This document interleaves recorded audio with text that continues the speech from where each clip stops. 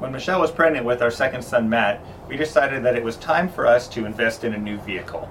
The cars we had were getting old and they were smaller. We needed something bigger for our growing family. And so we did what any good Southern Californian suburban family would do, and that is we decided we were going to buy an SUV.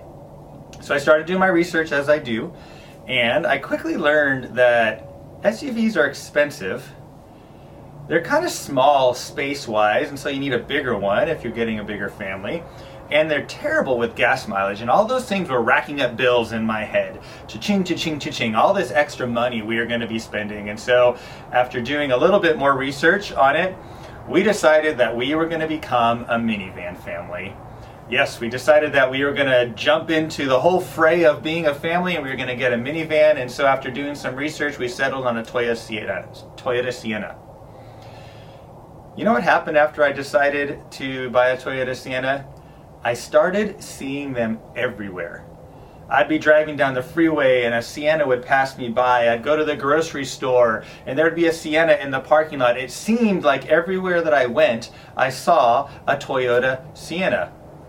Now let me ask you a question. Do you think that Sienna just appeared out of nowhere? Like all of a sudden they just didn't exist and I thought about them and suddenly they were everywhere?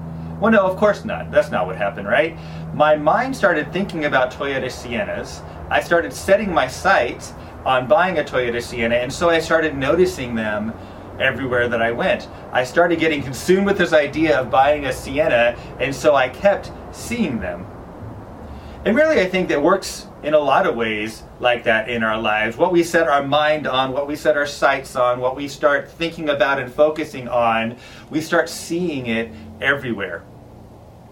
But I don't think that just works like that in life in general. I think it also works like that in our walk of faith. What we set our sights on guides and informs everything we do about our life. And so I think God's Word has something to say about that. We're going to dig into God's Word here in just a second, but first let me pray for us. Lord Jesus, we thank you for this time this morning, this time where we can worship you, this time where we can hear from your Word. I pray that our hearts would be open, that our minds would be open, we would be prepared to receive so that we can learn and grow and learn to live out this walk of faith for you and for your glory. And so we give you this time in Jesus' name. Amen. So this morning I want to ask you a question. I want to ask you, what are you setting your sights on? In your life, in your walk of faith with your family and the things that you do and decisions you make, what are you setting your sights on? And as you think about that, as you think about what is the focus of your eyes, what are you focusing on in your life, how does that inform your decisions that you make and what you do? We're going to take a little tour through the Bible because I think this idea of what we set our sights on is very important. And it's important from the very beginning. And so we're going to be in Genesis chapter 1 to start off. Genesis chapter 1, beginning of your Bible. Should be easy to find. Flip to the first few pages past the table of contents in the introduction. Genesis chapter 1, one of the most famous verses in the Bible. Genesis 1:1 says, "In the beginning, God created the heavens and the earth. Now the earth was formless and empty. Darkness was over the surface of the deep. And the Spirit of God was hovering over the waters." And then creation starts, and God said, "Let there be light." And there was light. I find it interesting that the very first thing that God created in this universe was light. Light that we need to see, right? Our eyes are receptors of light. That's how we can see the things around us. And God said, "Let there be light." And there was light. Genesis 1:4. God saw that the light was good. 7 times in this creation story, as God creates, it says God saw that the thing he created was good. God creates something, he looks at it and he says, "Yes, that is exactly how I designed it to be." God creates and says, "Yes, this is what it was meant to be." He sees what he created and he says that it is good. The pinnacle of all creation at the end of Genesis 1, God said in Genesis 1:26, "Let us make mankind in our image, in our likeness." God creates man in the image of God. God creates man to look like, to reflect, to resemble the God who created the universe. And so God creates man as a pinnacle of all creation. And then we get to this part, Genesis 1:31. God saw all that he had made, and it was very good. This is the first time we read, it was very good. God steps back. He looks at all of creation and he says, yes. That's good stuff right there. Have you ever done that? Have you ever created something and you step back and you look at your creation and you're like, oh yes, maybe it was a good Thanksgiving meal that you just had this past weekend. Maybe you're a baker and it's a beautiful cake that you've made, or you're an artist and it's a painting that you made, something you wrote. Have you ever stepped back and looked at something that you created and said, oh, that is exactly as I designed it to be? That's what God does. In this story of creation, he steps back. At the end of the sixth day, he sees all that he has made. He looks at it and he says, this is good stuff. Now we have Adam and Eve in the garden, and unfortunately, it's not very long before things start to fall apart. Adam and Eve are walking around. They're placed in the Garden of Eden. They see God's beautiful creation. They see God. They're with God, in the presence of God. We don't know exactly what that looks like. But we know that Adam and Eve saw God in everything he had done and lived in that. But in Genesis chapter 3, the serpent comes in. He starts to poke holes in this idea of who God is and how much God cares about his people. And we read about the fall of man. In Genesis 3:6, though, look at what happens with Eve. Genesis 3:6, when the woman saw that the fruit of the tree was good for food and pleasing to the eye, and also desirable for gaining wisdom, she took some and ate it. She also gave some to her husband who was with her, and he ate it. Eve saw something. In all of creation, in all of this beauty that Eve had available to her, Eve saw the one thing that God said you cannot have. She looked at it. She pondered it. She set her sights on it and saw that it was desirable. And then she did the thing that God asked her not to do. And she ate from the tree she wasn't supposed to eat from. Let me ask you a question. What are you setting your sights on? In this world God's created, in this life God has given you to live, are you setting your sights on those things that are from God? Or are you setting your sights on the thing that God tells you not to go after? And it says in Genesis 3:7, the eyes of both of them were opened. They realized they were naked, and so they sewed fig leaves together and made coverings for themselves. They realized what had happened, and they're embarrassed and they're ashamed because they had looked at something that God told them not to desire. Instead of setting their sights on the creation and the Creator and the wonder that he has made, they set their sights on something else and slowly turned away from God. It all kind of falls apart from there. The story of the Old Testament is the story of mankind gradually turning away from God. We read in Judges 17, centuries later, as God's people are now entering the promised land and conquering it and settling in there. It says at that time in Judges 17 that Israel had no king, and so they set their eyes on whatever they desired. They did whatever was good in their own eyes. Adam and Eve started in this beautiful place of creation where they could see the Creator and they could see God. And they turned away and they saw that the fruit was desirable.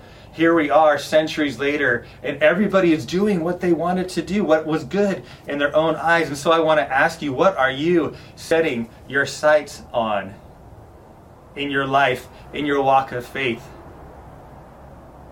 Is it the fruit? Is it the thing that God tells you not to? Are you setting your sights on just whatever you want to, whatever seems good to you? Later, God finally decides that he is going to give his people a king because they keep asking. In 1 Samuel 8, the people say, give us a king. We see these other countries, these other nations around us. The Israelites say to Samuel, we see how these countries are being ruled by kings and we want to be like that. They saw what their culture was doing, and that became the thing they wanted to do. So I want to ask you, what are you setting your sights on? in all of creation, and all this beauty that God has designed in the life that God has given you to live? Are you setting your sights on the Creator, God, who has a plan for you? Are you setting your sights on these things that God calls us to turn away from? Are you setting your sights on whatever you want, whatever you desire, whatever you feel is good for you? Are you setting your sights on the world, on the culture, the way the culture tells you to live? What are you setting your sights on?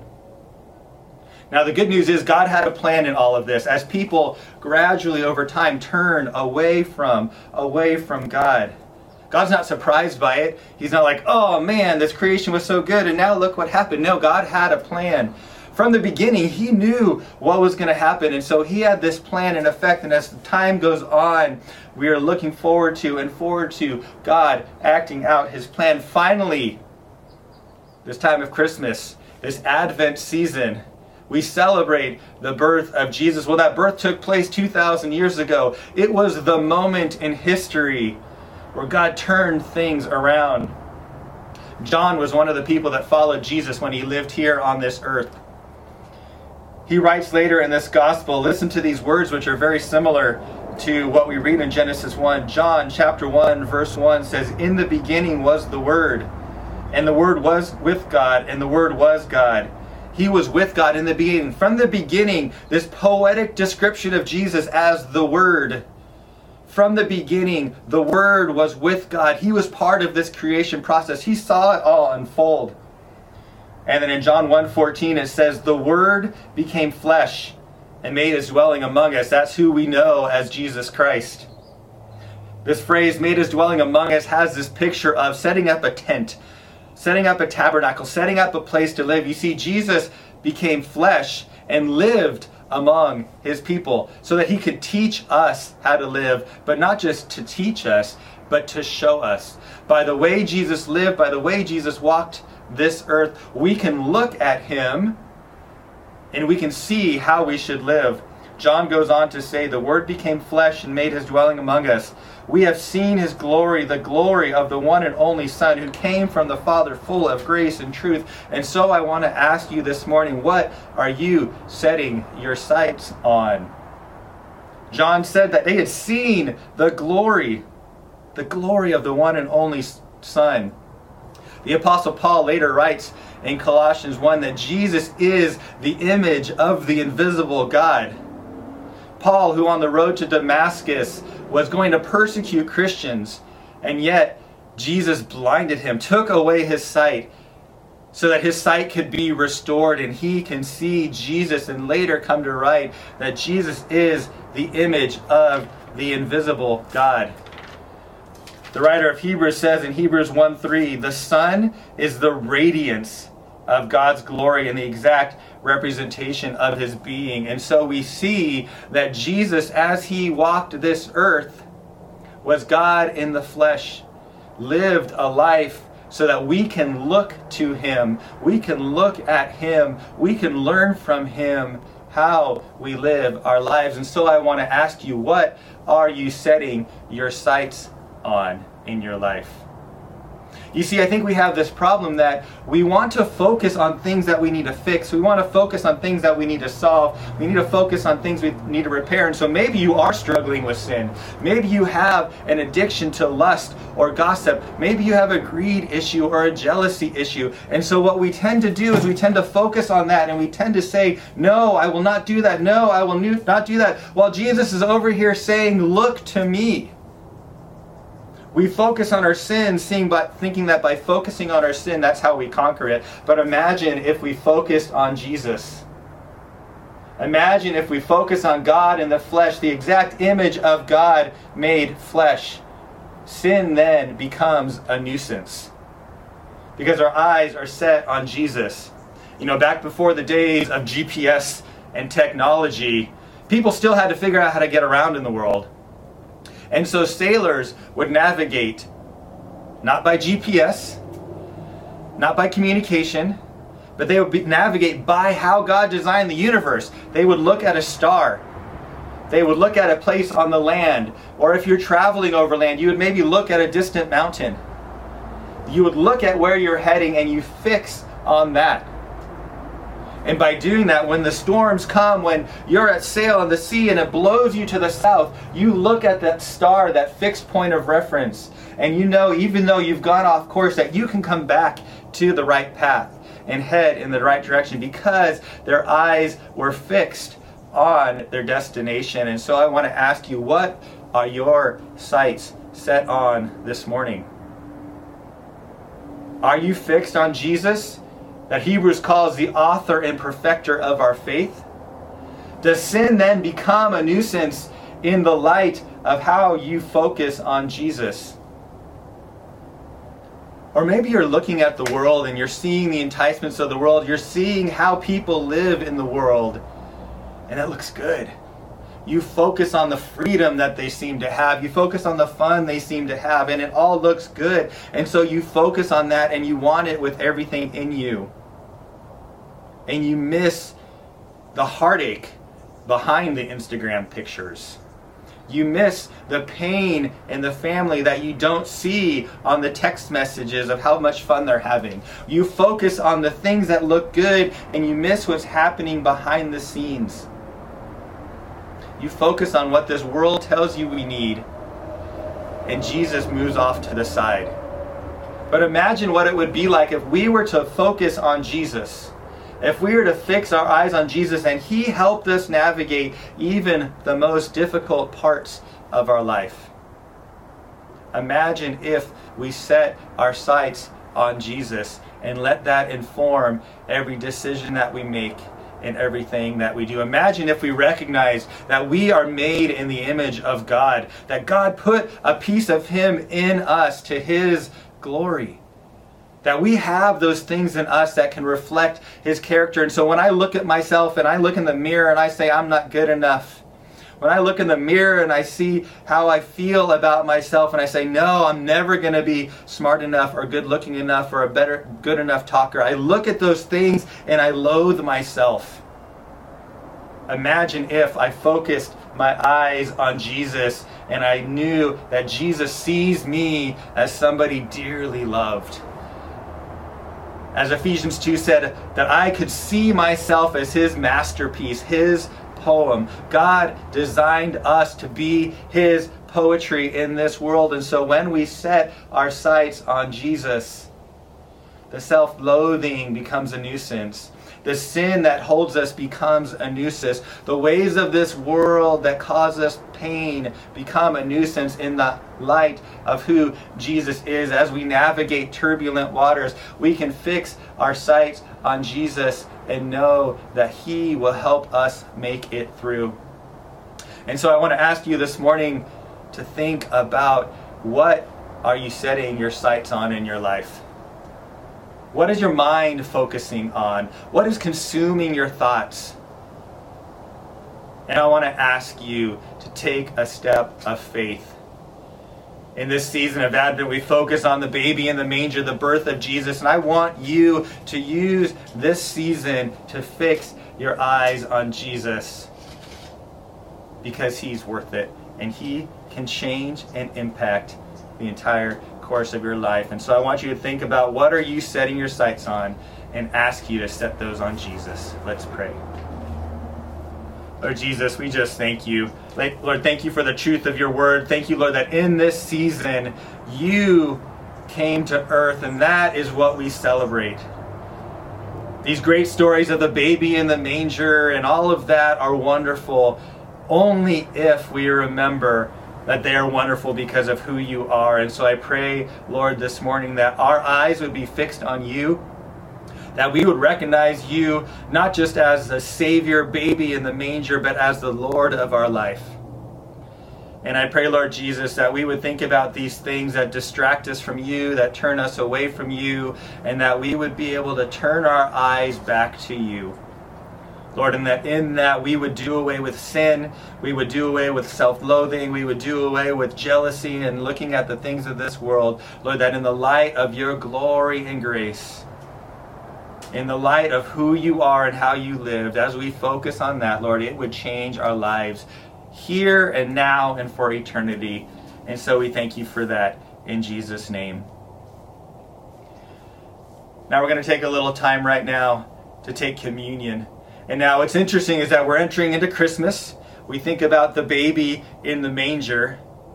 And this time of communion isn't the baby in the manger, it's the Savior on the cross. But in order for that Savior to go to the cross, he had to be born. The Word had to become flesh and live among us. And so I want you to think, as we are thinking through Christmas and Advent, and especially in this season where everything is so different, what does it mean that this baby was born so that he could die on the cross? What does it mean that he didn't just teach us how to live? He didn't just live a life as an example, but he lived the life that led to death for us, for our sins. That cute little baby. Think about the cutest little baby, right? You get your baby pictures and they're all cute and everything is wonderful. That's Jesus as a baby. But that baby grew up to become a man who was willing to sacrifice himself. He lived a perfect life. He was without sin, though Satan certainly tried. He lived a perfect life and died the perfect death on the cross. You see, even from the beginning, when Adam and Eve sinned, a sacrifice was made so that they can have clothing. Right? They were clothed with animal skins. A sacrifice was needed to cover their sin. And so Jesus walked to this earth and became the perfect sacrifice. For centuries, the Israelite people had been sacrificing in order to appease God, in order to cover their sin. But Jesus became the perfect sacrifice once for all time. And so that baby in the manger that we celebrate this Christmas became the man who died on the cross. And so as we take this time for communion, I want you to remember that Jesus died for your sins. As you take the bread, remember his broken body. As you take the cup, remember his blood that was shed for you. Jesus died on the cross for our sin, but he didn't just stay dead. That's the real miracle here, right? God became flesh was the beginning. Jesus dying on the cross was the peak where Satan thought he had won once and for all. But 3 days later, Jesus rose from the dead, proving that God has power over sin and over death. And so as we take this time of communion, I want you to remember, I want you to think about what it means that Jesus died on the cross for your sins. They are buried and they are in the grave. And as we set our sights on him, as we fix our gaze on Jesus, the things of this world become dim in the light of his presence and his resurrection. And so I pray that you would take this communion with joy, remembering the sacrifice that sets us who follow Christ free from sin and death. Let's pray. Lord Jesus, we thank you for the sacrifice that you made. Thank you for dying on the cross for us. Thank you for showing the power that you had through your resurrection. And I pray that we would find joy as we fix our eyes on you, the author and perfecter of our faith. And so we take this communion in remembrance of you and who you are and how you lived. And I pray, Lord, that in it and through it and in this week ahead, we would set our sights wholly on you. In Jesus' name, amen.